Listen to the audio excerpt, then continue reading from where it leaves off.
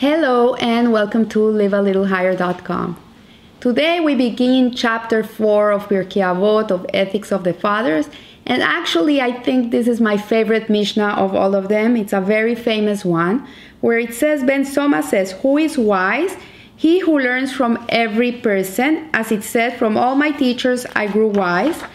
Who is strong? He who subdues his personal inclination, as it said, he who is slow to anger is better than a strong man, and a master of his passions is better than a conqueror of a city. Who is rich? He who is happy with his lot, as it is said, when you eat of the labor of your hands, you are praiseworthy, and all is well with you. You are praiseworthy in this world, and all is well with you in the world to come. Who is honored?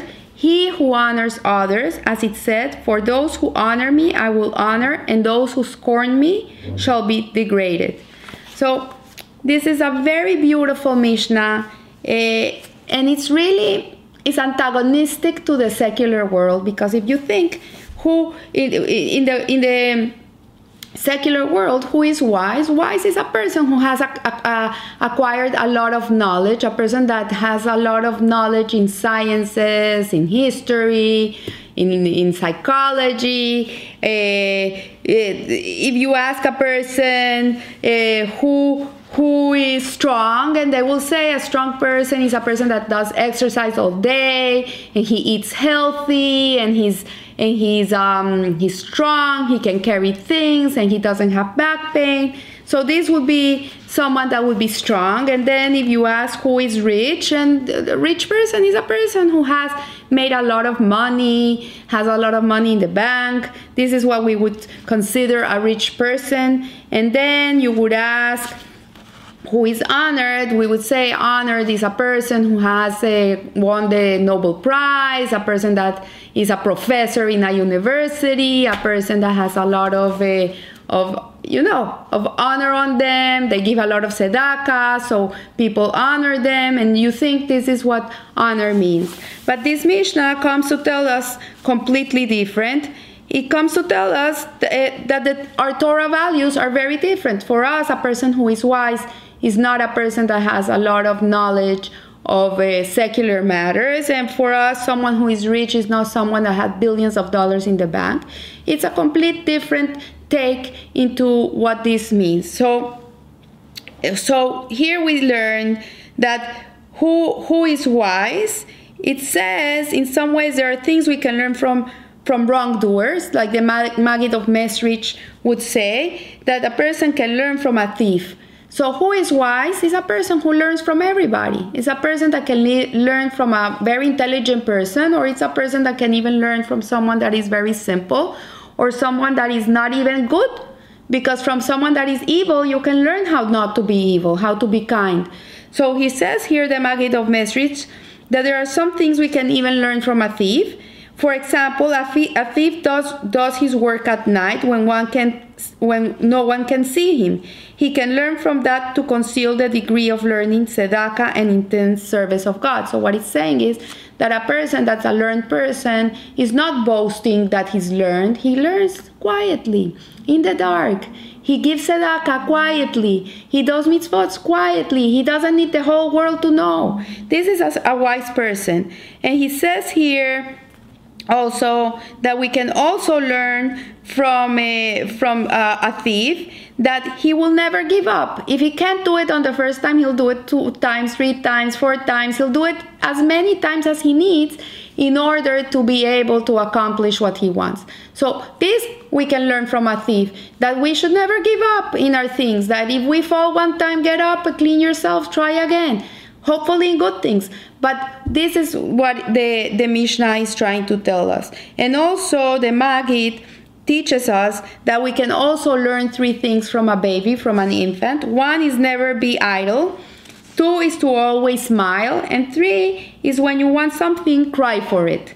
So meaning that when we pray to God, our plea should be accomplished by tears.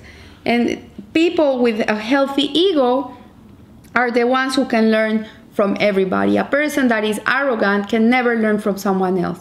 It's impossible, because in his eyes, he's better than everybody else. So no matter what another person can teach him, he will never accomplish to get it. So then it says, Yehuda Hanasi comes and teaches us who is wise, one who can foresee the future. If we analyze carefully, we will see that Rabbi Yehuda Hanasi and Ben Soma do not disagree, because what Rabbi Yehuda Hanasi telling us that we can foresee the future is a person that is wise because he can learn from the boo-boos of other people, or even his own boo-boos. So a person that knows that he's gonna put the hand in the fire and he's gonna get burned because it already happened to him, or it happened to his neighbor, or it happened to someone, he knows that if he puts the hand in the fire, he's gonna get burned. So he knows the future. He knows the consequence of his action. This is what it means to know the future, is to know that if I do this, this is what's gonna happen. If I steal and I'm making fraud and I'm doing all these tricks on the government, then one day I'm gonna get caught and I'm gonna end up in jail. So this is what Rabbi Yehuda Hanasi is trying to tell us. And the phrase to foresee the future uses the word nolad, which, while meaning that which will come to be, can also mean that which came to be. Indeed, if we have a clear knowledge of the past, we will know what will be in the future. We can predict the future. And it says that insanity consists of doing the same thing and expecting different results. So a person that keeps on doing the same thing and expects something different from what he's doing is insane. This, I think it's Albert Einstein says this. So if we can find out what kind of actions produce certain results, we are then in position to know what to do to achieve the desired results and what to do to avoid the undesirable results. In this case, the person who is willing to learn from everyone can benefit from the knowledge that comes from experience. So experience is our biggest teacher, really. Experience is what gives us the most knowledge in life. So who is strong? He who subdues his personal inclination. So according to Torah, the heavyweight lifter is not the strongest person in the world. According to the Torah, a person who can control his instincts, can control his yetzer hara, his emotions, is a person that is strong. A person with good self-esteem has no need to dominate others. And to be able to be strong in life, you need good self-esteem. Some of the world's greatest leaders were actually reluctant to assume a position of authority and were essentially coerced to do so. Two outstanding examples in the Torah are Moses and King Saul. So when Hashem approached Moses to be the leader of the people of Israel to come out of Egypt and bring them to the land of Israel, he didn't want to do it. He didn't want to be part, he didn't feel he could ever do this. And Hashem had to work with him till he accepted to take that job. So in Let Us Make Man, which is a book written by Rabbi Tursky, he explains that self-esteem and humility are not only fully compatible, but that indeed to be able to be humble, you need to have self-esteem. And what does it mean to be a person that has self-esteem? Is a person that acknowledges the gifts that God has given him, the good qualities that God has given this person.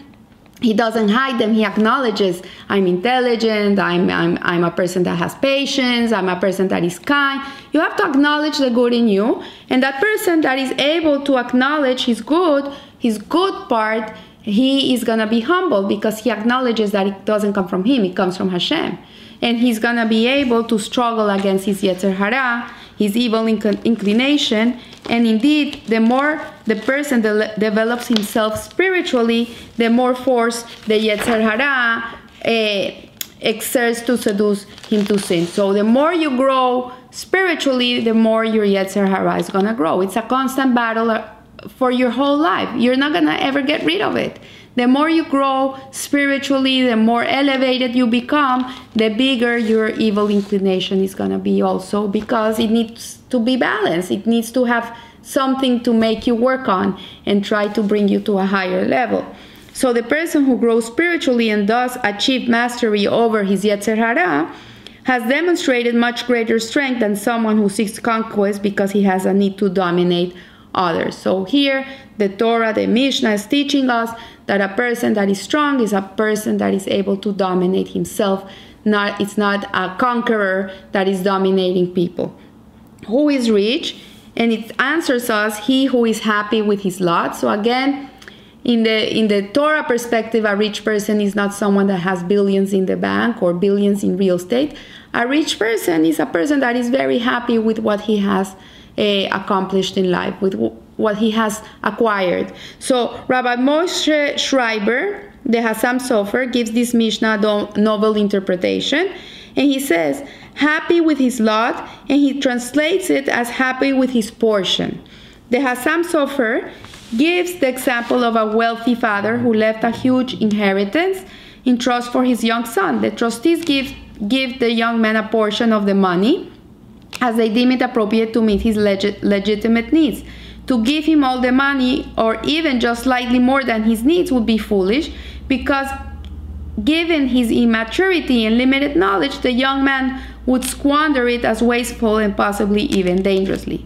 So what he's telling us here is that Hashem gives each person what he needs at the moment in his life he's in. Sometimes if he would give more to that person would squander it and wouldn't know how to use it wisely. So we believe in Hashgacha, practice in divine intervention, providence, that God keeps watchful eye on us, and we may be deserving of much reward, but to give it to us in quantities that we might squander foolishly or that might negatively affect our character would not be to our advantage. And we've seen it many times that people, for example, win the lottery and suddenly their life is a disaster.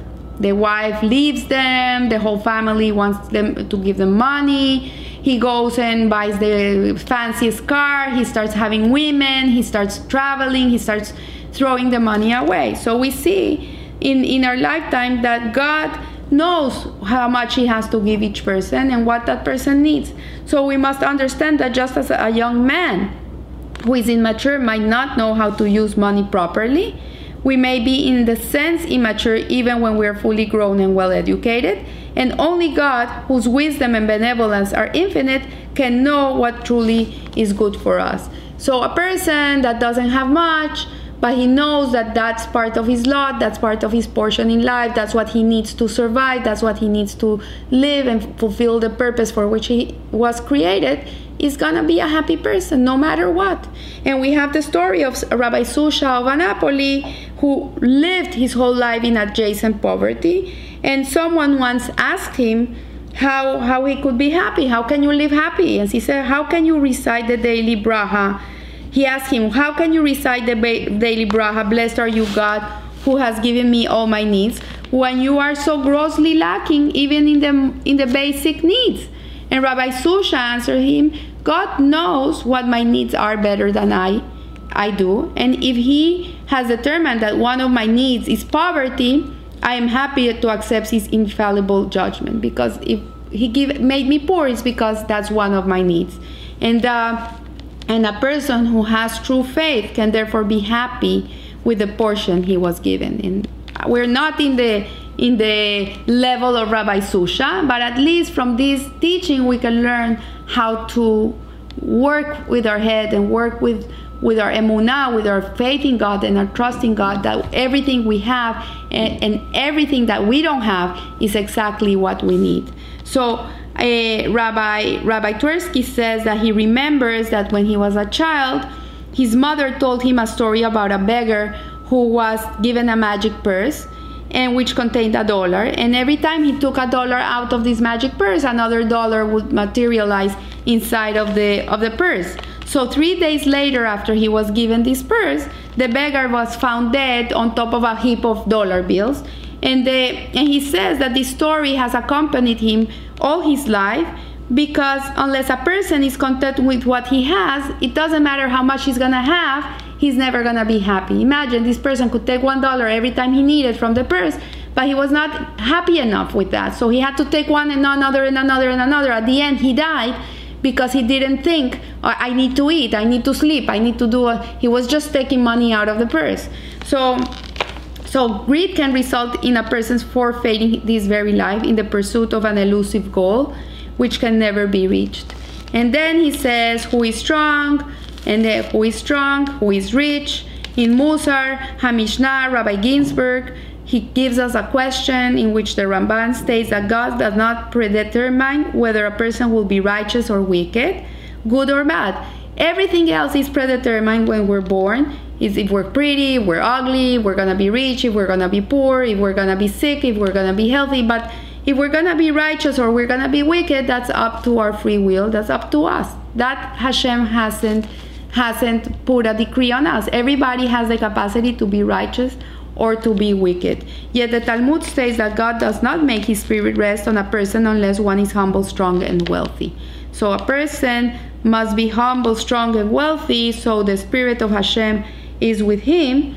And what we can understand from this is that inasmuch as whether a person is to be strong or weak, wealthy or poor or predetermined, then one is not really free to become as great as Moses, because if it were decreed before his birth that he would be weak or poor, then he would lack one or two of the necessary factors that characterize Moses and that are who he's honored. Are the requisites for attaining the presence of the divine spirit. So Rabbi Ginsburg resolves this problem by pointing to our Mishna, which defines strength not as a physical power, is a power of being able to control your impulses and to master your Yetzer Hara. Wealth is not having billions of dollars in the bank. It means being happy with your lot. And given these definitions, this kind of strength and wealth are not predetermined by what God gave you when you were born, but on the way you choose to live your life. It's your attitude in life what predetermines everything, and that is free will. So who is honored? He who honors others. And one of them is to belittle others. So it says that a person that belittles other people is because that person is not a humble person. He's a very arrogant human being. And also that person has a very low self-esteem, because someone doesn't need to bring someone down unless he doesn't feel good enough. People usually bring people down so they can feel better about themselves. So what it's saying here is that to be able to honor other people, to see the goodness in other people and bring it out, you need to feel good with yourself. If you don't feel good about yourself, you're never going to be able to honor other people. And Rabbi Twersky here gives us an example of that he was consulted by a patient whose drive to receive recognition resulted in his overtaxing himself, like a person that had this need for recognition. So he was the chairman of this organization, the chairman of this other organization. He was a busy executive. He was the president of this, the president of that. And he had a whole wall with all the honors that he had received through his lifetime. But nevertheless, this person didn't feel that he was good enough. So he said, a person who has a good self-respect is not dependent on others to honor them. A person that has self-love doesn't need the honor of other people, doesn't need to be recognized. They can do things quietly. They don't need recognition because they know that they're doing something right. They don't need to prove to anybody anything. And he is very comfortable in honoring others because he does this it doesn't pose a threat to his own self-esteem. By honoring others, he's not making himself little. He's making the other person great. So I leave you here and take this Mishnah to heart. Really, if we learn to live with it and think about it and live in this way, we're really going to live a little higher. So have a great week. Thank you.